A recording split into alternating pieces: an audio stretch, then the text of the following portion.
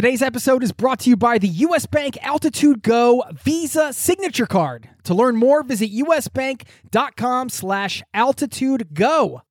One of the challenges of traveling is managing your money. If you're tired of getting crushed by bank fees and exchange rates, you need to check out Wise.com. I have been a customer for over 10 years. This is the easiest way to connect all of your finances internationally. It's been essential for me, first as a traveler, then later as a digital nomad and an expat living abroad, running a business from around the world. You get one account, which allows you to send, spend, and convert money internationally, all without hidden fees or exchange rate markups. You can join 16 million customers. Learn how the Wise account can work for you by downloading the app or visiting wise.com/travel. That's wise.com/travel. Thank you to Wise for supporting today's show.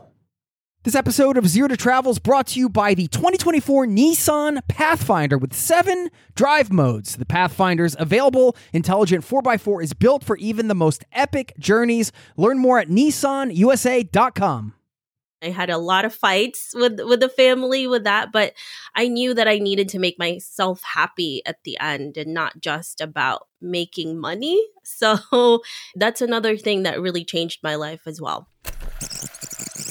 A lot of people, especially in Western countries like Europe and the United States, when you think about travel, you think about travel as like exciting. It's, you're trying to find yourself and you're seeing all of these touristy destinations and it's really fun. But for me, my first experience with travel was to literally leave a country and go to another one that I didn't know for a new life. That was a clip from my interview today with Debbie Arcangeles, a fellow travel podcaster from the offbeatlife.com. And we talk about that offbeat life. Is that becoming really the new norm in some ways, the unconventional lifestyle? And what does it really mean to live a, quote, better life?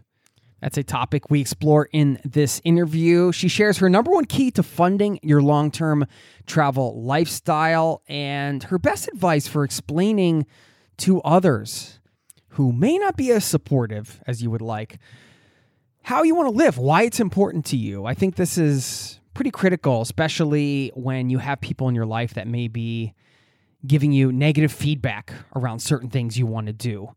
We touch on that and how that was for her, and she just shares her lessons learned from that. Of course, working for yourself comes up. Anytime you talk about funding your long-term travel lifestyle, that can be one of the topics.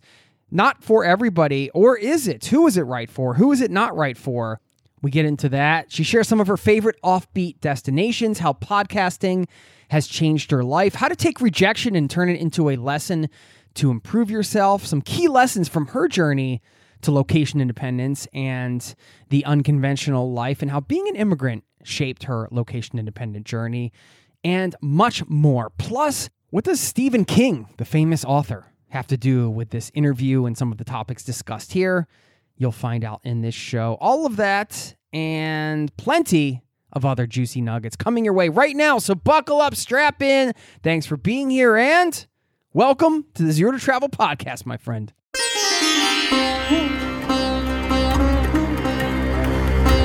You're listening to the Zero to Travel podcast, where we explore exciting travel-based work, lifestyle, and business opportunities, helping you to achieve your wildest travel dreams. And now your host, world wanderer and travel junkie, Jason Moore. Hey, what's up? It's Jason with ZeroToTravel.com. Welcome to the show, my friend. Thanks for hanging out, letting me bring a little travel into your ears today. This is the show to help you travel the world on your terms, to fill your life with as much travel as you desire, no matter what your situation or experience. Welcome, my friend. And you hear it every show right there in the intro. On your terms, right? Travel on your terms, which really means living life on your terms, right? Doing the things you want to do. And sometimes that involves doing something different than the norm, than the status quo, however you define that. Something that maybe not everybody approves of. Maybe you don't even approve of it at times because you're like, where is my life going? What am I doing? I feel like we've all been there at some point. And I think one of the keys here, as we get into this interview and this topic of an offbeat life, is just really defining what that means to you in this moment, right? I want to talk about that a bit more. I'll share with you what that means to me right now in this moment in my life. And I want to share a story from a listener who wrote me an email that really drives a lot of these points home that we're going to be sharing today. And this was really empowering, I thought. And it came down to a 3-word question at a turning point that they had, which immediately turned their life into a life of travel. Immediately. Almost immediately, I'd say, even though there was a lot leading up to this. So I want to share that wonderful listener story in this show. And I mentioned the Stephen King tie-in to this show, which sounds odd. I just finished a Stephen King book, and I had one of these sections highlighted specifically for the podcast because I said, you know what, this concept really ties in well with everything we're talking about here today. Now, we're going to slip and slide into this interview in just a moment. I do want to share quickly this Stephen King quote I read from the book The Dome, which was a crazy book about this dome that comes over a town, and then, of course, all hell breaks loose. I don't have to get into the specifics, but anyway, one of the characters of the book was sharing how there were only 2 rules for living with fear, and he repeated them to himself as he was waiting in his jail cell. And these were the rules. Number 1, I must accept those things over which I have no control. And number 2, I must turn my adversities into advantages. And I thought those 2 rules really tied in nicely with the conversation you are about to hear, as consistently, I think Debbie found a way to turn any of her adversities into advantages. I was really inspired by that and this conversation. I hope you enjoyed as much as I did. Stick around again on the back ends. I'll share what it means to me to live an offbeat life right now in this moment, and we'll give a shout out to that wonderful listener in this community, and we'll leave you with a quote as well. So I will see you on the other side, my friend. Enjoy the interview. Attention all of my customers, this is a track change, 530 Trainer Booster, White Plains first stop, parking track 112 on the lower level, 530 Trainer Booster, White Plains first stop, the train will depart from track. I'm so fortunate to be on the line with Debbie Arcangeles, is the founder of The Offbeat Life, a podcast and website that helps individuals ditch the cubicle to become location independent. We love that topic here. We'll get her best advice from the lessons she's learned during her journey to location independence, discover the good, bad, and ugly of remote work through an interesting experiment she's doing right now, talk about how to fund your long-term travel lifestyle, and I'm sure loads more. So Debbie, welcome to the Zero to Travel podcast, my friend. Thank you so much for having me, Jason. I am so excited to talk to you. As well. And we should mention your URL, which we'll, of course, drop in the show notes, theoffbeatlife.com. You've been podcasting for a while. I mean, we have very similar missions here to help people live that long-term travel lifestyle. How has the podcast been for you personally, the whole podcasting journey? Honestly, it has completely changed my life. Not just because it allowed me to become location independent. Now I can work from anywhere I want. But also it really took me out of the cubicle lifestyle, quote unquote, and really do something that I enjoy, I love, which I was really depressed before I did this. You know, I had anxiety attacks all the time. I just didn't know what to do. And I was looking at people like you, Jason. I was like, how on earth did they do this? How were they able to, you know, go out there and be independent and have the freedom to do what they want to do and also make money while they're doing what they love? And I started interviewing people, and then lo and behold, a year and a half later, I was able to do it and leave the job that I didn't necessarily hate, but it just wasn't my passion. So yeah, it completely changed my life. People have asked me pretty recently, like, what do you think about podcasting? Or, you know, what has it done for you? Or these types of questions. And I say, well, all right, the 3 biggest things that have changed my life the most are travel, having a family and having kids and all that, and starting a podcast, which sounds insane that would be in the top 3, but I wouldn't say it's like traveling, but it's like traveling in the sense that you are getting so many different perspectives, and, you know, selfishly, you get to interview all these people and then learn from them and pick their brains and just have all these thoughtful conversations. So it's just awesome. And now we get to have a fun one here today. Yeah. I wanted to ask you about your photography. on your about page on your website, you said, quote, I was always told not to pursue anything in the arts because it wasn't practical. And I was, quote, going to be on the street begging for money.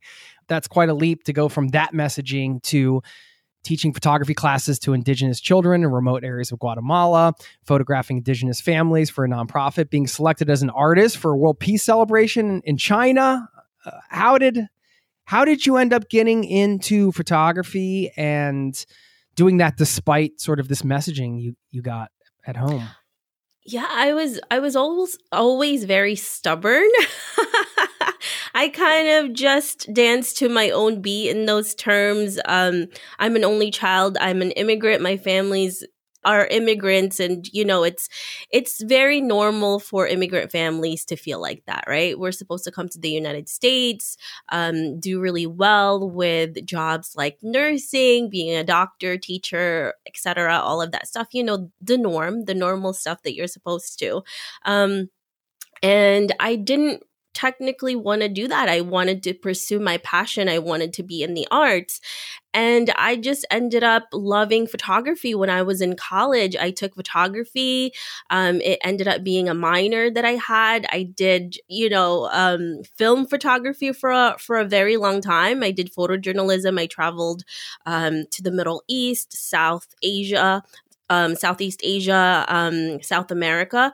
And yeah, it was just something because I wanted to do it. It wasn't something that, was expected. And I had a lot of fights with the family with that. But I knew that I needed to make myself happy at the end and not just about making money. So it really, that's another thing that really changed my life as well.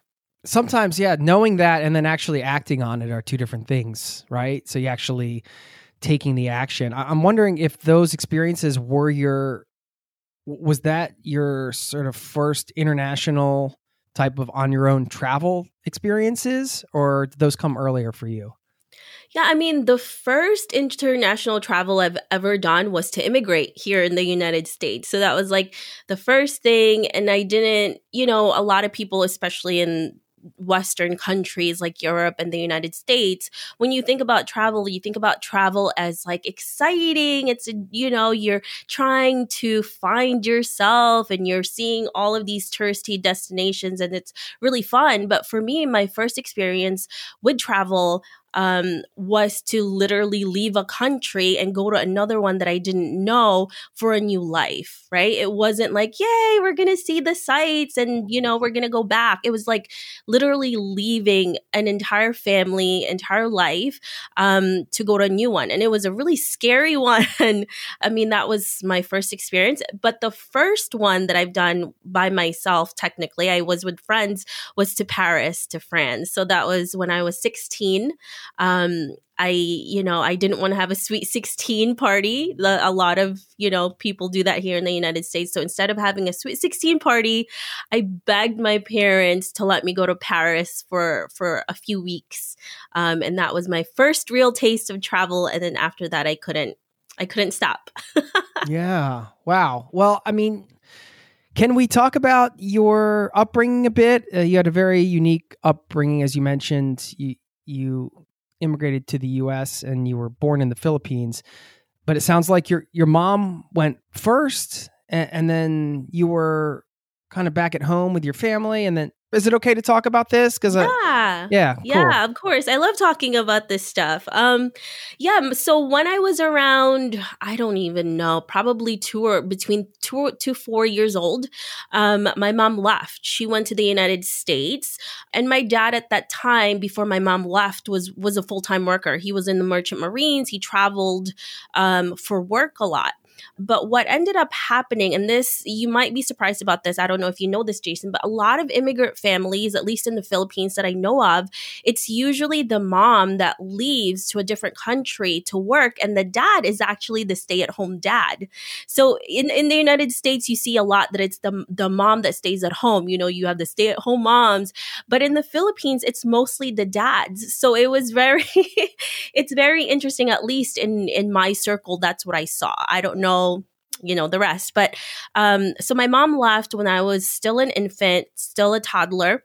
And I didn't see her until I was 9. I think I maybe saw her once or twice during that time. So I didn't really know her at all. And I was just with my dad. He pretty much raised me since I was a baby until I was about 9.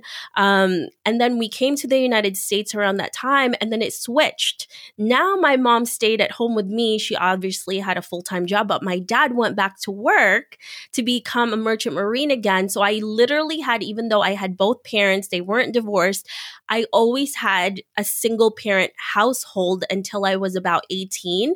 And my dad actually came back to work full time in New York City. And then I had both of them. But at that time I was already an adult. So it's very strange. And I tell people all the time, like, my parents aren't divorced, but I always had a single, parent household in that sense. So it's interesting. And it's also an interesting dynamic that it was like my dad who was a stay-at-home dad, and then my mom. But then at that time when I was around 9 and up, like, I was older already. So it was a different dynamic, the relationships and all of that. Yeah. Wow. I'm glad you mentioned the idea of, first coming to New York, and like I said, I mean, the sort of, the Western vacation narrative mentality is like, oh, travel's all this joy and, fun, and we're going to have a good time. And this is, the opposite of that. Like you said, you're leaving your home country and going to a totally different place. What was it like the first moment you saw your mom again? You kind of realized, I live here. Well, that's a lot to take in for anybody at any age, let alone 8 years old or 9 years old. Yeah, it was pretty overwhelming, as you may imagine, because I already had, it wasn't like I was 4 or 5 years old. I had already created relationships when I was younger. It's not like I was old, like, older, like a teenager or anything like that. But I did have these really important relationships in my life. And also most of my dad's family, who I grew up with, who pretty much helped to raise me, I just lost them. I just had my dad. Just one day. In just one day. And my mom, I didn't really know her. She was kind of like a complete stranger in that sense. And that was also an interesting dynamic, because even though it's your parent, like, you don't really know them, only seeing them like twice in 9 years or in 6 years, it's pretty strange, right? To see a parent like that. So that was really overwhelming, because not only am I going to a new country, but now I have to know a completely different parent that I didn't know, and also stay with them by myself with my mother, because my dad left to travel after like a year or two of being in the United States with me. So it was very strange. It was a strange experience. It was overwhelming. But yeah, you just have to do what you have to do, right? You have to kind of just go with what you have. And I think children are really resilient in that sense, because you have no choice. It's not like you're an adult and you could just take and be like, screw this, I'm gone, bye. You can't do anything. So you just have to do what you have to do. Yeah. I mean, kind of thinking about that and where you are today, how do you think that the whole experience has impacted you? Honestly, it's gotten me to a point where it's made me stronger. And it's so interesting to me, because in the United States, there's a lot of like feminine power, all of this stuff. And when I was growing up, I've always seen women who were the breadwinner. They always took care of most of this stuff. So for me, I'm like, why are they just saying this now? I'm like, I've always seen this, I've always seen women who took power, who were the breadwinner in the family, who sacrificed a lot of things, and the dad were the caretaker. So I'm like, why is this so foreign in the United States? And I live in Southeast Asia, and like, this was normal for us. So it's so interesting when I see all this stuff happening. I'm like, this is so weird, because I'm like, I've always lived like this, and if anything, it was switched. I'm like, men can be sensitive. Men can take care of families. They could also be breadwinners. I've seen that too. But yeah, and also it really allowed me to just see obstacles as just a way, like, it's just a way of life, right? You just move with it. And I think that's why a lot of immigrant families are very strong in that sense, because you are, from a very early age, you have all of these obstacles already. So all this stuff that you carry with you throughout your life, it's just like, okay, here's another one you have to get through. Yeah. We'll be right back. This episode is brought to you by US Bank. Recently, I went out for tacos and it wasn't even Friday. Yes, we have Taco Friday in Norway, not Taco Tuesday. Well, more importantly, I could have earned rewards for every scrumptious bite of those chorizo soft shells. Introducing the US Bank Altitude Go Visa Signature Card. Earn 4 times points when you go out for dining or order takeout and restaurant delivery, including tacos. Plus, you can earn 2 times points when you shop for or order your groceries, 2 times points when you need to fill up or charge up at gas stations and EV charging stations. You're even rewarded with 2 times points just for your favorite streaming services. Go to usbank.com/altitude-go to learn more about how you can earn 20,000 bonus points worth $200 if you spend $1,000 in the first 90 days of opening your account. Win big with the US Bank Altitude Go Visa Signature Card. Visit usbank.com/altitude-go to apply. Limited time offer. The creditor and issuer of this card is US Bank National Association, pursuant to a license from Visa USA Inc. Some restrictions may apply.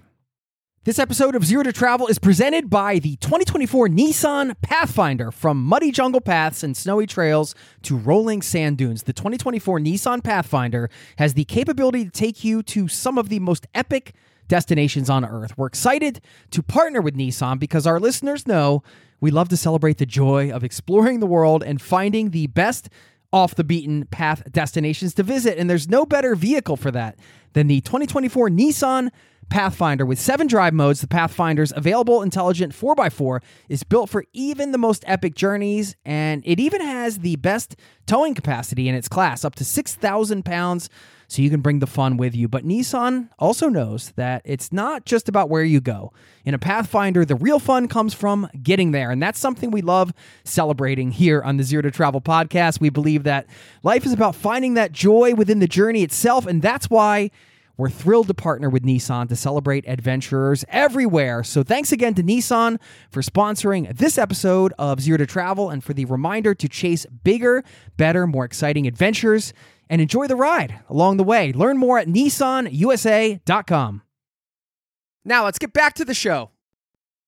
So coming into the U.S. and then trying to kind of fit into that culture and society, what were some of the biggest, I guess, noticeable differences, some of the things that, you kind of took to right away that were, oh, this is great, and other things we were like, what is going on here? Can you remember that time period and some things that stood out? Because, as travelers, we're just passing through often. So depending on how long we're in a place, I feel like it's almost like you can play the game of fitting in, right? Like you can dip your toe in it, but there's no real stress of fitting in sometimes. Like if you mess up, on the street, or people understand, well, you're a tourist, whatever. That's a lot different than, moving to a country and living there for an extended period of time. You really kind of got to figure it out, and maybe fit in is the wrong word, but just kind of gain those understandings in order to find your place within a culture, right? And coming from another culture, that can be challenging sometimes. I mean, I live abroad, so I'm speaking for myself maybe, but this is my experience with it. I'm just curious what yours was in that regard. Yeah, I mean, honestly, it was all a blur, but the 2 things I can remember is the first one that it's so funny because I love it now. When I first tasted pizza. So Yeah. New York, everyone talks about pizza in New York. It's amazing. Right. It's one of the best places to have pizza besides Italy. So the first time my mom bought pizza, it was literally the most disgusting thing I have ever tasted in my life, Jason. I was like, oh, this is so gross. No, the reason why I say that is because in the Philippines, we mostly eat rice, vegetables, and fish. We don't have a lot of like fatty foods like cheese, right? And when we do, my family was very poor. So, we didn't have any of that. In the mornings, I would have rice and salt and eggs. That would be my thing. And sometimes like when you didn't have enough money, it would be rice and sugar for dessert, and rice and whatever vegetable you had in the back that you're growing. So when I first tasted pizza, I'm not even kidding, Jason, it was the grossest thing because all of that fat and oil in your mouth when you first taste that and you've never tasted anything like that before, it was just like eating lard. Yeah. Wow. So that was one of the things that really stood out in my mind. And the one thing that I absolutely loved, it's obviously this is not cultural wise, but the first time I saw snow, because in the Philippines, we don't have snow there. So, I was a very stubborn kid. Like I told you, and I'm still a stubborn adult right now. My mom told me, she's like, you can't wear a dress outside. It's literally a blizzard. You have to like wear something. So then I was like, no, I don't want to. Like I'm used to wearing dresses. So then she just gave me tights, and I went outside and I didn't realize how cold snow actually was. And then when I first touched it, I'm like, oh my God, like what is this? So that was another thing for me that was so weird and fun and interesting. And even though my whole body was numb, I just didn't want to go inside the house because it was just amazing. I was like, oh my God, this is like in movies. What is this stuff? So those are the two things that really stood out in my mind. Wow. So who had the biggest influence on you as a child then? Definitely my dad, and only because we were like the two of us were like thick as thieves, and we only had each other. I'm an only child.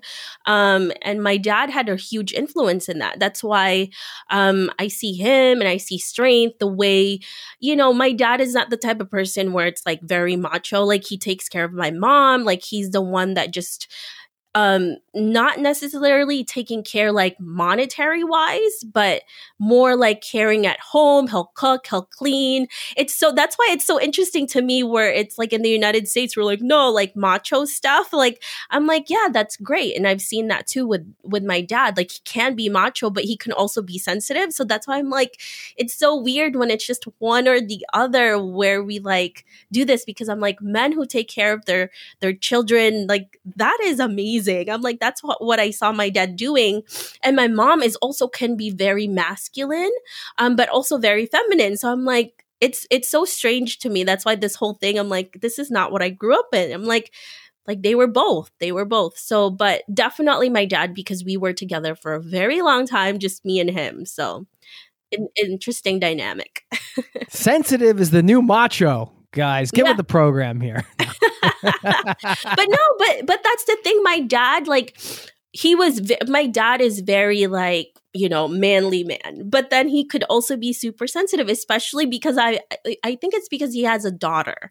I'm sure if he had a son, it would be different, but like the way we were just together, like he could be like really macho. And then the next thing, like I hurt myself. He's like, oh, and like cooking and cleaning. So it's funny. It's interesting.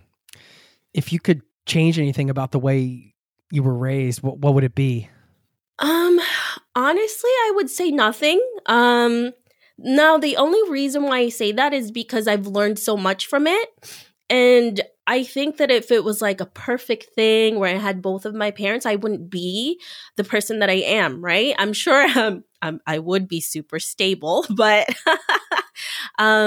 but I think that's when you really learn all of these things, right? I really learned to appreciate what my parents had gone through, and kind of take that in and I didn't understand it at the time when I was younger, but as an adult, you see it. Like you see the sacrifice that parents make for their children to give them, a better life, especially, as immigrants, because every parent wants to do what's best for their kids. But as a child, you don't see that. And then as an adult, you're like, holy moly, like what they had gone through.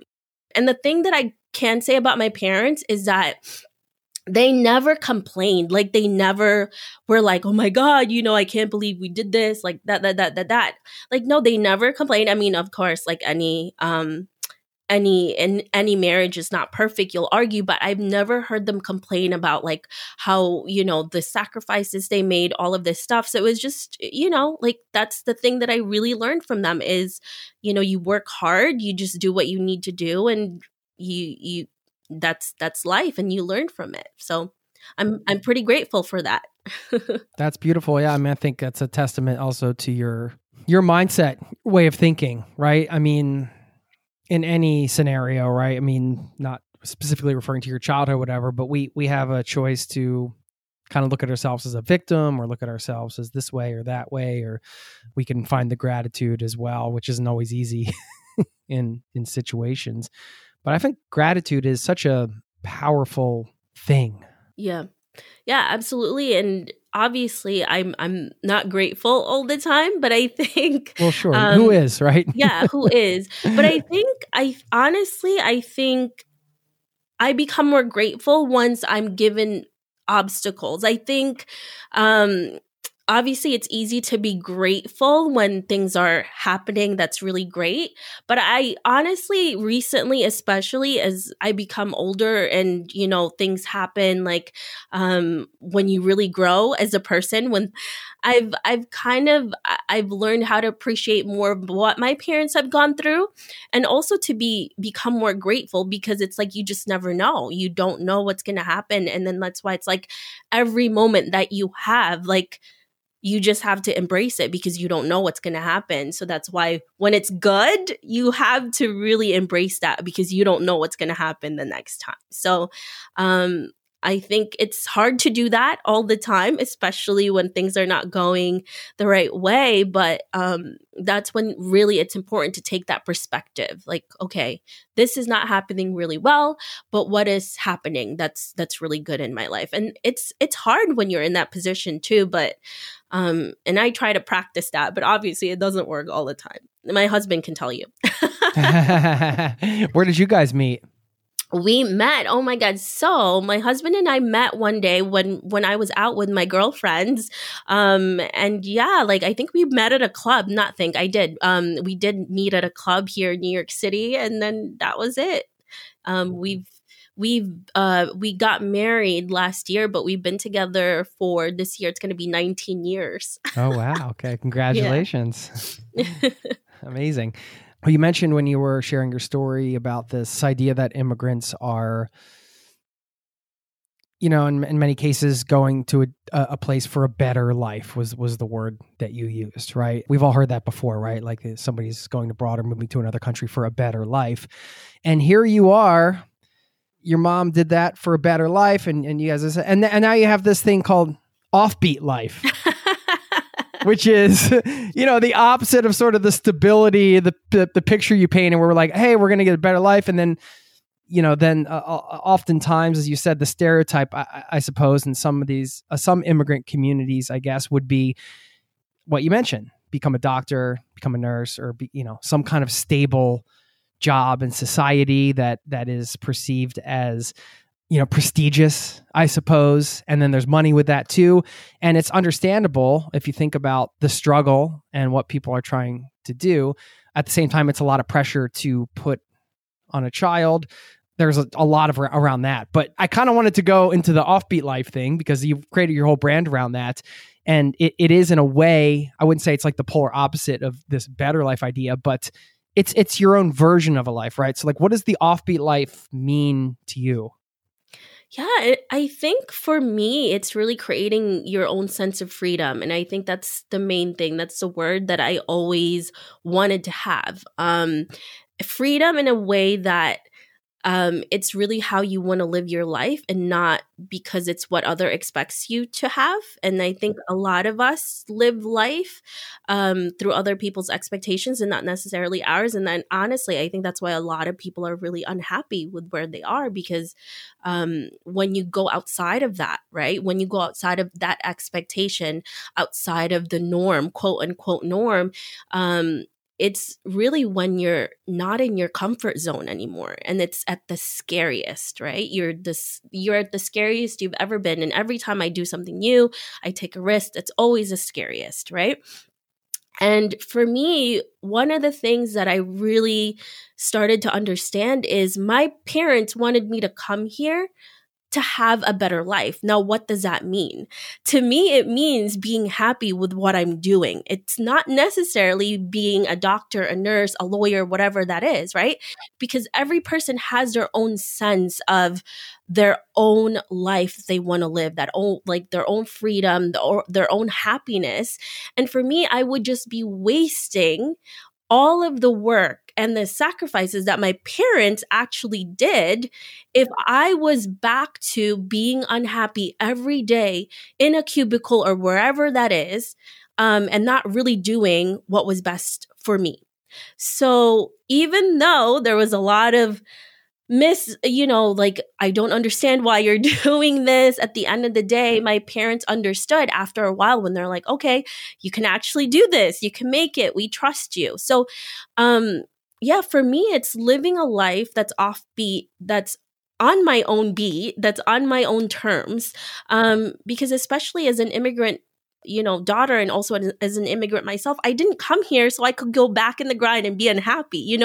We left that. I want to do something that's going to make me happy, even though it's not the norm. And honestly, now it kind of is it is the new norm, right? So yeah, I think I don't want to waste all of the time, energy, sacrifice they did for me to just be unhappy. And that's really what's making me keep going forward with what it is that I want to do, and with the dreams that I have. And when I have children one day, that's the same thing. I'm going to be like, do you, because that's what's going to make you happy.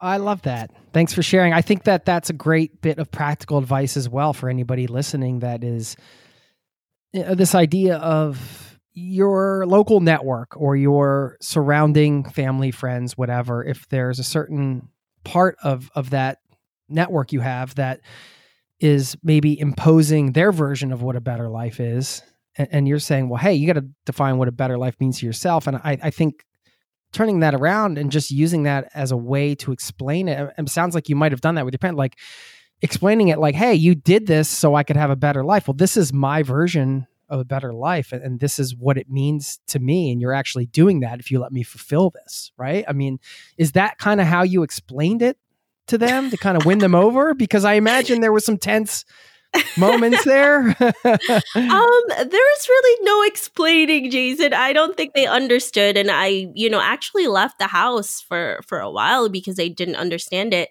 I think with my parents, I don't know if it's the same with other families. I think the best way you can explain is by doing it and showing them through action. And that's really because my parents are also very stubborn. They think most parents are when it comes to their children, what's best for them, et cetera, et cetera. But at some point when they become an adult, even though it's a painful thing to watch them fail and go through life, and you don't want them to suffer, suffering is something that we can't really avoid, right? It's something that happens to us and to a lot of people daily. Our world right now is really crazy, and you can't really take that away from someone. And if you do, they don't learn anything. And I think that's why failure, pain, and sorrow is something that you cannot take from a human being. And it's hard to do that when you're a parent, because you just want to protect your kids, right? You want to just hold them in your arms, protect them from everything in the world. But a lot of times when you do that, you don't allow them to live. And I think once my parents saw that I was okay, even though I was suffering at times and I still suffer now, the only thing they can do is be there when I need them. And I think that's really what we learned. Our relationship is obviously not like, oh my God, we're so happy and perfect all the time.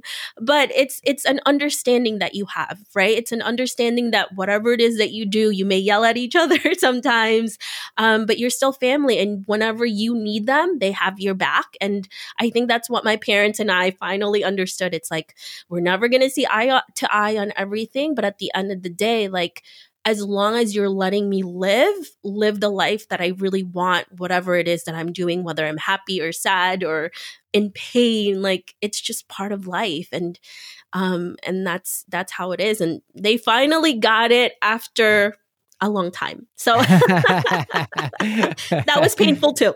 Yeah, I can imagine. So yeah, the offbeat life may be perceived as others, but on beat for you. Yeah, right? exactly. Well, what did it look like, the journey you mentioned? I mean, we all have, sort of the struggles and the challenges and things when it comes to kind of building something for yourself like you have. And I'm curious what that journey to location independence looked like for you, getting out of the cubicle and doing your own thing.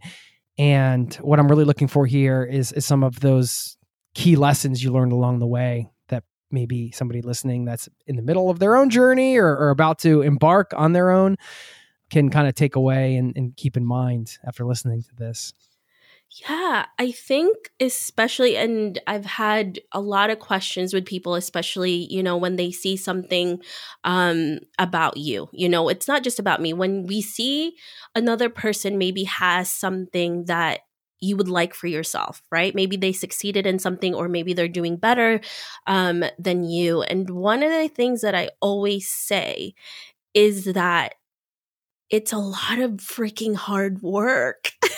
It's just a lot of work. You know this, Yeah. Jason. There's no shortcut to anything. And I've had people come to me and be like, well, what's your secret? Just give me your secret, because I know there has to be something, right? Like, why have you done this? Like, why were you able to do X, Y, and Z? And I said to them, well, there's really no secret. I've been doing this for over 4.5 years.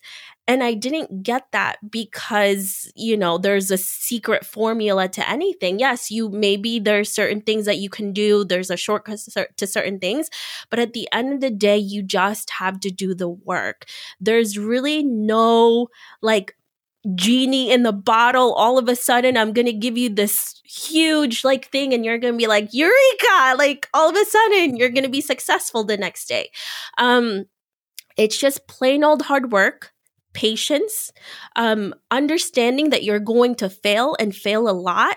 And the one thing that I have learned that has helped me is to actually really understand failure and making it into a learning lesson.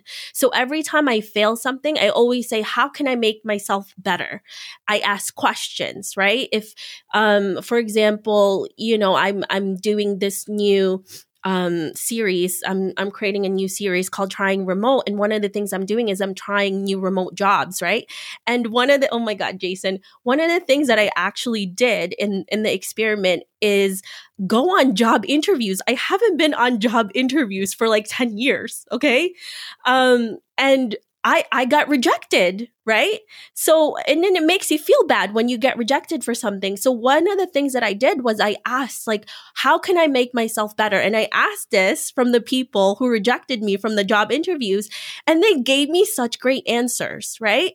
So I think when you think about it, when you switch your mind and you say, okay, how can I take rejection, failure, and make that into a learning lesson? That is really your secret. That is your genie in a box, because you're being told what you can do to make yourself better.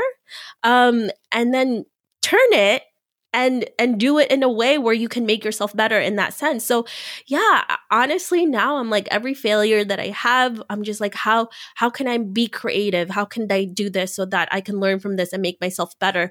And actually, the more I fail, the better I've become. So I know it sounds really cliche, but you just have to start thinking outside of the box and, not be super depressed. And I know it's hard on the ego, hard on everything when you do that, but oh my gosh, it totally changed everything, Jason, when I started thinking about it in that sense. Mm. So maybe that is the shortcut to things, when you do that. Yeah, because the failure is guaranteed. That's for sure. I hate making resumes. I think that's one of the reasons I started working for myself. I'm just I don't ever want to make a resume again. Yeah. Me too. Well, that was the experiment you mentioned that I alluded to earlier, this idea of trying different remote jobs. Have you been doing different remote jobs? How many have you done? What have you done? What have you learned? Yeah. So, I mean, as I left my cubicle job, I was doing a lot of freelancing. So I've done that, but it wasn't like I didn't send in my resume to anyone. I just, people knew about me. They would come and I would freelance. So a few things that I've done since starting this experiment, I flipped furniture online.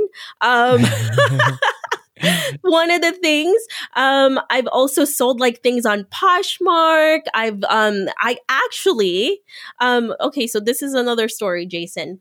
So I've been so focused on the podcast for a really long time that now I'm focusing on my website, right? And I don't really understand SEO, and I've been doing it for a few months. So while I was doing this experiment, I ended up getting an actual job as an SEO writer where they're going to train me to actually how to do SEO. So I took it so I can learn from that and implement it on my own website. So that's just... They're probably listening to this right now like, wait a minute, she's just going to... Yeah, so I'm like, why not get paid and learn at the same time? So I'm like, this is a win-win for me. So yeah, I've been, now I'm doing that. I'm freelance writing. I'm doing all these things. And it's just so funny because it's like I get to experiment and see what's good, what's bad, and I could just share it. And I'm like, this is so fun and interesting. And I get to learn and get paid. I'm like, this is awesome. Of course, one of the big benefits of working for somebody is to learn on somebody else's dime, right? Yes. The old adage. Do you think working for yourself, entrepreneurs, sometimes that's a scary word for some people. Do you think they're born or made? Who is it not right for? Is it somebody that something that anybody can do? I mean, we mentioned all of the work involved, of course, but assuming, somebody's willing to put in the work and all, but there's a lot around entrepreneurship, not having sort of the steady routine, paycheck, all that kind of stuff. I would love to hear your thoughts on that. I think that if you have the will and you're not afraid, obviously we talked about hard work, you're not afraid to fail, you're not afraid to fall on your face. Pretty much that happens to me almost every day. And sometimes you really clamor to pay your bills, especially when you're just starting out. If you're not afraid to take a risk, then it's definitely for you. If you are somebody who wants something more like you need to be stable, you can't, you have a family to support, I would say you can still be an entrepreneur, but maybe do that on the side, and once it starts making income, maybe it starts making as much as your full-time income, then you can leave it so that it's not something that you just do like, oh my gosh, you're just going to leave all of this stuff, right? So I definitely understand when people are like, I can't really just leave and take off and do that. But I think it could be for almost everybody. There's certain people that can't do it, especially people who want instant gratification, who thinks it's just going to happen overnight, and they want the magic cure for it. It's definitely not for those types of people. And I would say that you don't have to be talented, but you have to be persistent. And you have to be somebody who is willing to learn. Because even if I'm the most talented person on earth, but I'm not willing to learn from anybody else, and I'm never, it's not going to be the same. So yeah, you don't have to be the best in everything, but you have to be the best yourself, for yourself, and to constantly want to learn. That's what entrepreneurship is. There's always going to be something that you're going to have to learn, and it's always going to be new, which is honestly for me the exciting part. Yeah. Based on the work that you've done over the last years, I'm looking for some advice on basically funding your long-term travel lifestyle, right? So I know you can only speak from your experience, but based on your experience, what was, I guess, the best one or two things that you've done that you could share with others? I know this is a huge topic of how to make money while you're traveling, but I'm just looking for you to share the best from your experience.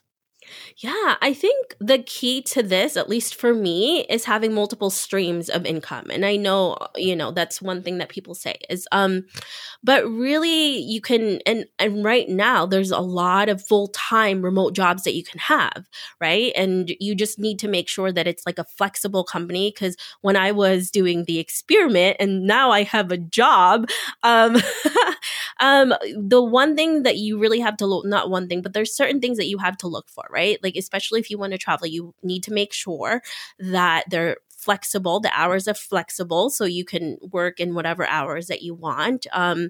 And then another thing is just, you can have different sources of income. Like right now I have income from the podcast, I have income from my blog, I have an income from digital products that we're selling, I have an income from affiliate marketing, and I have an income from writing from this new job now.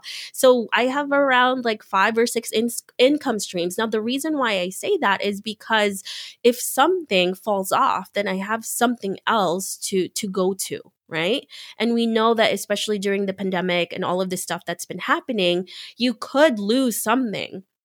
And it's so interesting that now that what we do, being remote, having freelance work, having multiple streams of income, is now seen as more stable than just having like a regular 9 to 5, because a lot of people lost those types of jobs, and now they're doing freelance work, remote work. And yeah, you just have to, again, think outside of the box. See where you can get all of these different streams of income. You can experiment with them first and then see what you really love and then continue with that. Do you think it is recognized now as a quote unquote safer path to kind of have your own streams of income, diversification, instead of working for somebody else? I'm always wondering if this is the new way of the world, or if I'm still in this sort of bubble of unconventional lifestyles and things like that. I think honestly, we're probably in some sort of a bubble because, we talk to similar people like us, right? But in a lot of ways, because of the pandemic happening, now it's kind of more normal. You're not seen as crazy anymore and unstable. So in a way, even though the pandemic is a horrible thing, it kind of normalized what we do in remote work. So both, I guess. So it's like, it's still kind of quirky, but it's now understood. Yeah. Okay. Yeah. No, that makes sense. Yeah. I like that. Quirky, but understood. Yeah. That could be I'll make that t-shirt and print it up for it next week. That's all of us.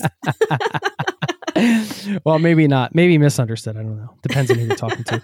All right. What is your most treasured travel memory?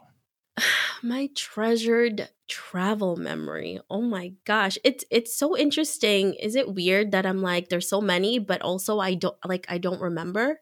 I'm like, but I guess for me was when the first time when I did travel when I was 16 with my best friends, and just experiencing a new country, eating different foods, and just seeing that as a 16-year-old, because I'm seeing that now. I'm in my 30s and I'm like, oh my gosh, I was so young and innocent. And, you were thinking about completely different things when you're 16. And I guess for me, my most treasured travel moments are really with the people I experience it with. And, I remembered at 16, because I was there with my 2 best friends, and one of them was just like so heartsick in love with her boyfriend, and she left him in New York City. And, we were just like, it's okay, you're in Paris.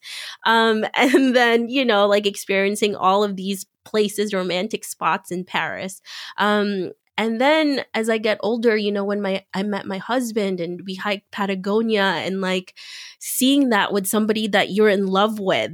And it's so crazy when I go to certain places, I'm like, I wish he was here to see this with me, and like, and then going to different spots when I was a photojournalist, and, I would meet indigenous families that I didn't even know the language, and you just kind of like communicate with your hands, and you just laugh and you don't even know what the other person is saying. So it's just those little moments that you're experiencing, not necessarily in the country, but with the people that you're surrounding yourself with. So for me, travel is not just about the place itself, but it's really about the relationships that you're making along the way, because that's what's standing out to me now. I mean, Patagonia, Iceland, the Philippines, all of that was beautiful, but I can remember bits and pieces, but I can always remember the feeling that I had with the people that I experienced it with. So those are really my treasured moments, I think, is like the relationships that I got, even with people that I don't even talk to anymore. I'm just like, oh, that was nice. Love it. We'll be back right after this.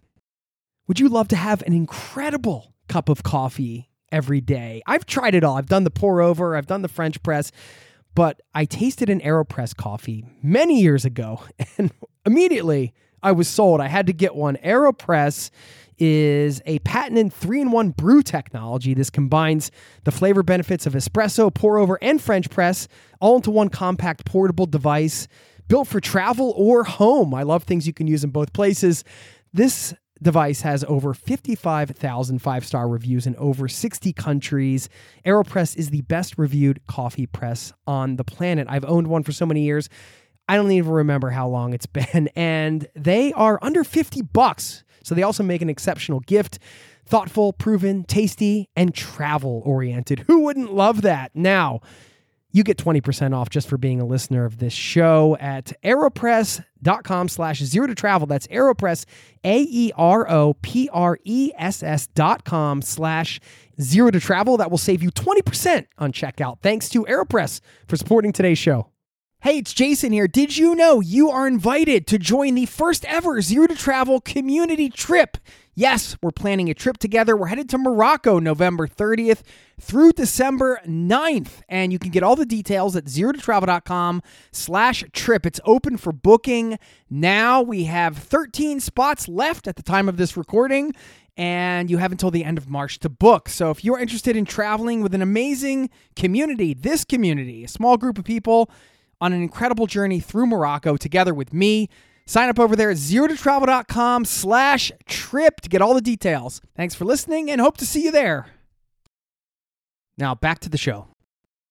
It's always a magical moment when you make a connection that is not language based, right? Then you're really connecting on this interesting level of I don't know. If you're sharing a moment with somebody and you can't speak the language, but you're all there and you're present and you're still sort of communicating without communicating, it just says a lot about us, I think, as humans and the connections we're able to make with anybody, anywhere, right?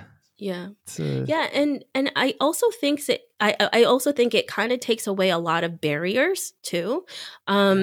Because a lot of times, like, there's certain things that you read in the news and books about like what you should expect, right? When you go to a different country, and you always have to remember that's in somebody else's perspective and not yours. You can have a completely different experience than that person. It could be worse or it could be the best thing that's ever happened to you. So, traveling, another thing that really made me realize is to see it with my own eyes and not necessarily believe everything another person is writing about, talking about. Because I've gone to so many different places that it was absolutely unexpected. Like the people, the country, like it was just amazing. And everybody told me it was dangerous or et cetera, et cetera. And then you meet the people and you see the place and you're like, yeah, okay. Like, obviously my experience is different than theirs, but you have to experience it yourself. Yeah, thanks for that. I think that can be maybe one of the pitfalls of over-researching a destination, right? You're starting to file that destination into several different categories in your brain, and none of them are based on your own personal experience. I'm not saying that research is bad, but it can... Too much could be. Yeah, it can create a certain level of expectation, whether that's wanted or unwanted, inside your head. And maybe even turn you off from going to a place that you would enjoy, or at least potentially, I guess infiltrate maybe the experience you have on the ground. I don't know. That's another tough question, right? How can you answer that? What's too much research? Well, it's not an easy question to answer. I'm not saying don't research a place. You got to be smart and be safe and all that, but I guess going in with an open mind is the key there, right?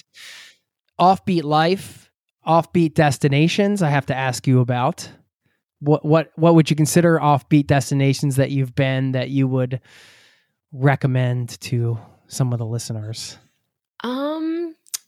One of the places that people told me, and it's still considered a dangerous place now, is El Salvador. So my husband, he was my boyfriend at that time.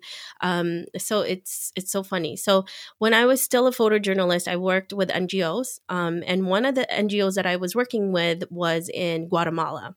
And then I was photographing there. And then I met somebody. I met a volunteer, and she ended up going to El Salvador, where she lived there for like 2 years.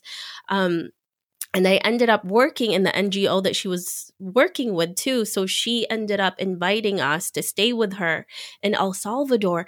And I didn't realize how incredible the surfing is in El Salvador. It's supposed to be awesome, right? Yeah. So my husband and I never surfed before. And one day, she had made close friends there. Her boyfriend is El Salvadorian. They're not together anymore, but at that time they were. And he knew everybody. He's El Salvadorian. He took us to this incredible beach town. My boyfriend ended up learning how to surf in El Salvador with these incredible surfers who were just like amazing. And everybody told us not to go because it's one of the red zones in South America and Central America. And we were like, if we didn't, and by the way, we ended up spending the last Mayan calendar in El Salvador. And there was like this huge, incredible ceremony with all of these people. We were like in the middle of this temple somewhere. So I'm like, that's another one of those experiences that I'll never forget. But then I tend to, because I'm just like, there's so much. El Salvador, and then also the Middle East. When I went there, another photo assignment and another thing, where people tell you something about the country, the place, and you go there and it's completely unexpected. I probably met the most amazing people in Sinai in Egypt, the Bedouins. And it was crazy. They invited us into their homes and ate like dinner with the doctor of the village. There was no tourists there except for us. And yeah, I guess those are the places that people think are pretty dangerous. And we went there and we met like incredible friends in those places. Yeah. Beautiful. Haven't been to El Salvador. Would love to go. Go surfing there, Jason. I want to do that right now. What are some of your favorite, you could highlight like resource, books, a quote, whatever you want here. Some things that have impacted you in your life. Favorite books, obviously, I feel like every digital nomad talks about the 4-hour work week with Tim Ferriss. So that's everybody's thing. It's a staple. One of the books that I recently just read was David Goggins. I forgot the name of his book. Yeah, I read that.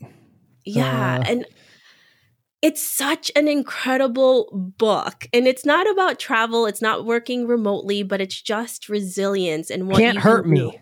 Yes. It's probably one of the best books I've read recently. And like David's story is amazing because it just shows you like you're not born with things, right? He created himself. And that is something I think every person should read because it really shows a person's what your resilience can really take you. It doesn't matter what your background is, where you come from. You can come from nothing and then, turn into something. And I think it really resonated with me because of my own upbringing and my family's as well. So yeah, that's one of the books. And How to Win Friends and Influence People. I love that too. And I think, yeah, those are some of the good books I've read. Thank you. And thank you for taking the time to come on the show. If you want to hear the tables turned, Yes. I'm going to be interviewed on your show, Debbie, Yes. The Offbeat Life, and we'll leave a link to your show, of course. And if you want to listen to that, we're gonna be having some fun. Yeah, I don't know how I'm going to top your interview style though, Jason, because you're amazing. So I'm just going to be like, Jason, can you just talk the entire time? You could do this. Now I have to PayPal Debbie for giving her for saying that for the agreed upon amount that we know. I know, like no, that's very kind. Thank you. Well, you've done some incredible interviews yourself, and just congrats on all the success and being able to create this offbeat life for yourself. And then, of course, what I love is that you're utilizing your own experiences, sharing it, and helping others do the same thing. And that's what this is all about, really, is helping everybody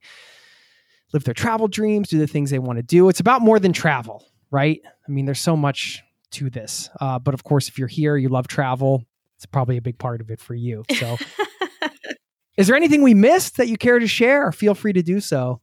Yeah, no, I think I'm just really honored to be here. I've been a long time listener, and I'm just like, oh my God, Jason's talking to me. So, and cool. I'm just super, I feel really, I have a really big gratitude for you and for what you do as well, Jason. And I think what you do is really incredible. And yeah, I can't thank you enough for allowing me to share my journey in your show. Thank you so much, and we'll be in touch. Yes. Take care.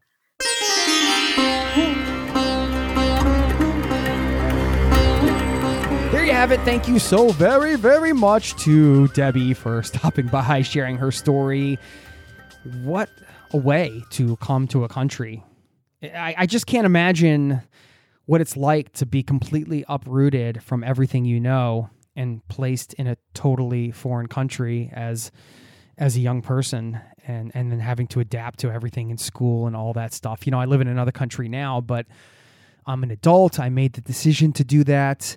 And even then, there were so many challenges and so many different parts of that are still kind of evolving for me, and I'm still trying to figure out. And that's life, right? We're always trying to kind of figure things out as we go, which is why I mentioned at the top this idea of living an offbeat life. What does that mean to you in this moment? And I do think some intentionality around your goals or the things you want or a certain lifestyle you want to live is a good thing to think about on a regular basis, to reflect on. And one of the ways you can do that is by defining what that means to you right now in this moment, knowing that could change in a month, in 3 months, in 6 months, in a year, whatever. That's okay. I am content that I am a settled down person right now. I live in one place where I have a base, and I'm not nomadic right now, but I love that I was before and that I potentially could be again. And that to me is what it means to kind of live an unconventional life or live an offbeat life right now. It doesn't necessarily mean that I'm doing something crazy in this moment out in the world. I'm riding a bike around the world, or I'm hiking across the country, or whatever the case it is.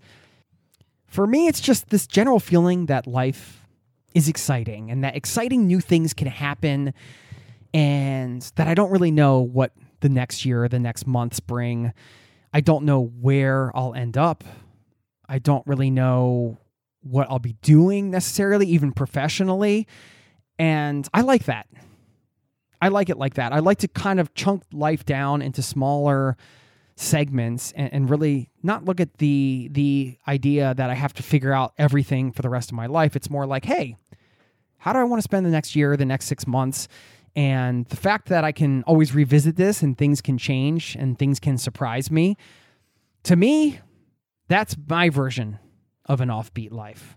It just feels exciting, and that exciting new things can happen. Case in point, I never would have imagined that the band I've been playing in here would have opened up a concert for this incredible band, the Wombats, at a major venue in Oslo, in the city. and that we would play in front of 800 people, which is what happened last week in my life. Never could have even thought that that would be a possibility in my life, even just some months ago. Yet, kind of just putting myself out of the comfort zone with the music stuff as one example led to that, and a bunch of other fortuitous things that led us to this major stage show down in the heart of the city. What a thrill. I'm still pinching myself. I'm still like, I can't believe this happened. I will leave a link to Laundry House if you want to check out our music. If you like rock music and that's your thing, you can feel free to check it out. But that is a great example of, wow, like pinch me. I had no idea that something like this could ever happen in my life, or that it would. And I love that. I love that those possibilities exist. And what are going to be the next versions of that? It doesn't have to be such a big accomplishment, and in my case this was this whole playing on a real stage at a real venue thing was just mind-blowing. But let's take it back to travel. I just had a great interview that's going to come out later, so if you want to hear it, you can subscribe to the feed.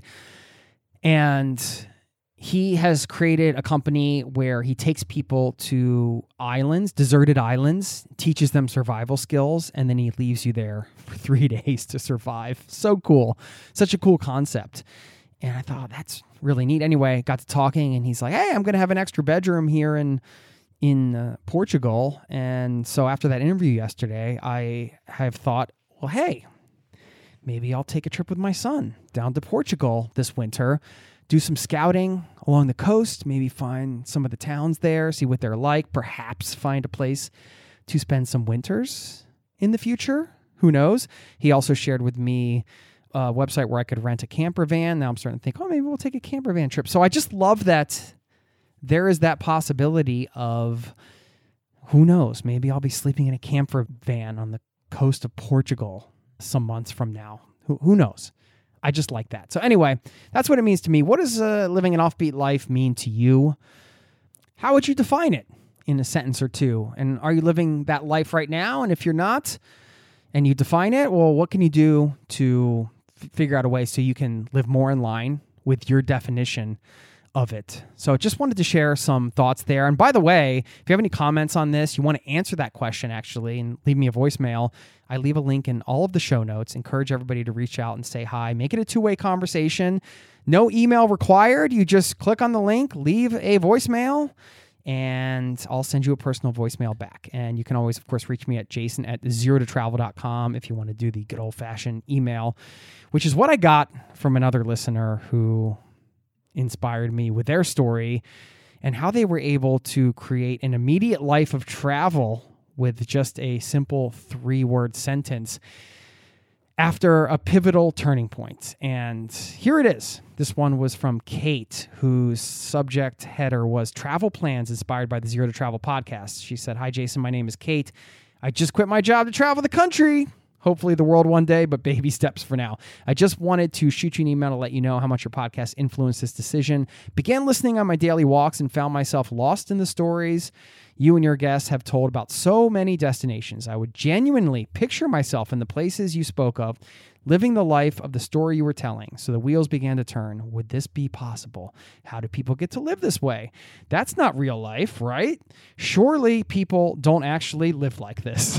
I love this series of questions. She goes on to say, I began to do more research, follow the guests you have on the show on social media, and found others who live this type of lifestyle to follow, and began brainstorming how to make this all possible. Still in the back of my mind that I'm dreaming and will never actually do it. The turning point from, quote, your dreaming attitude to, quote, let's make this a reality actually occurred from a New Year's resolution. Joke. My husband and I were discussing how to make traveling more often a sustainable resolution for the coming year. I jokingly said to him, let's just pack up and leave. Almost immediately, my next thought was, wait, why not?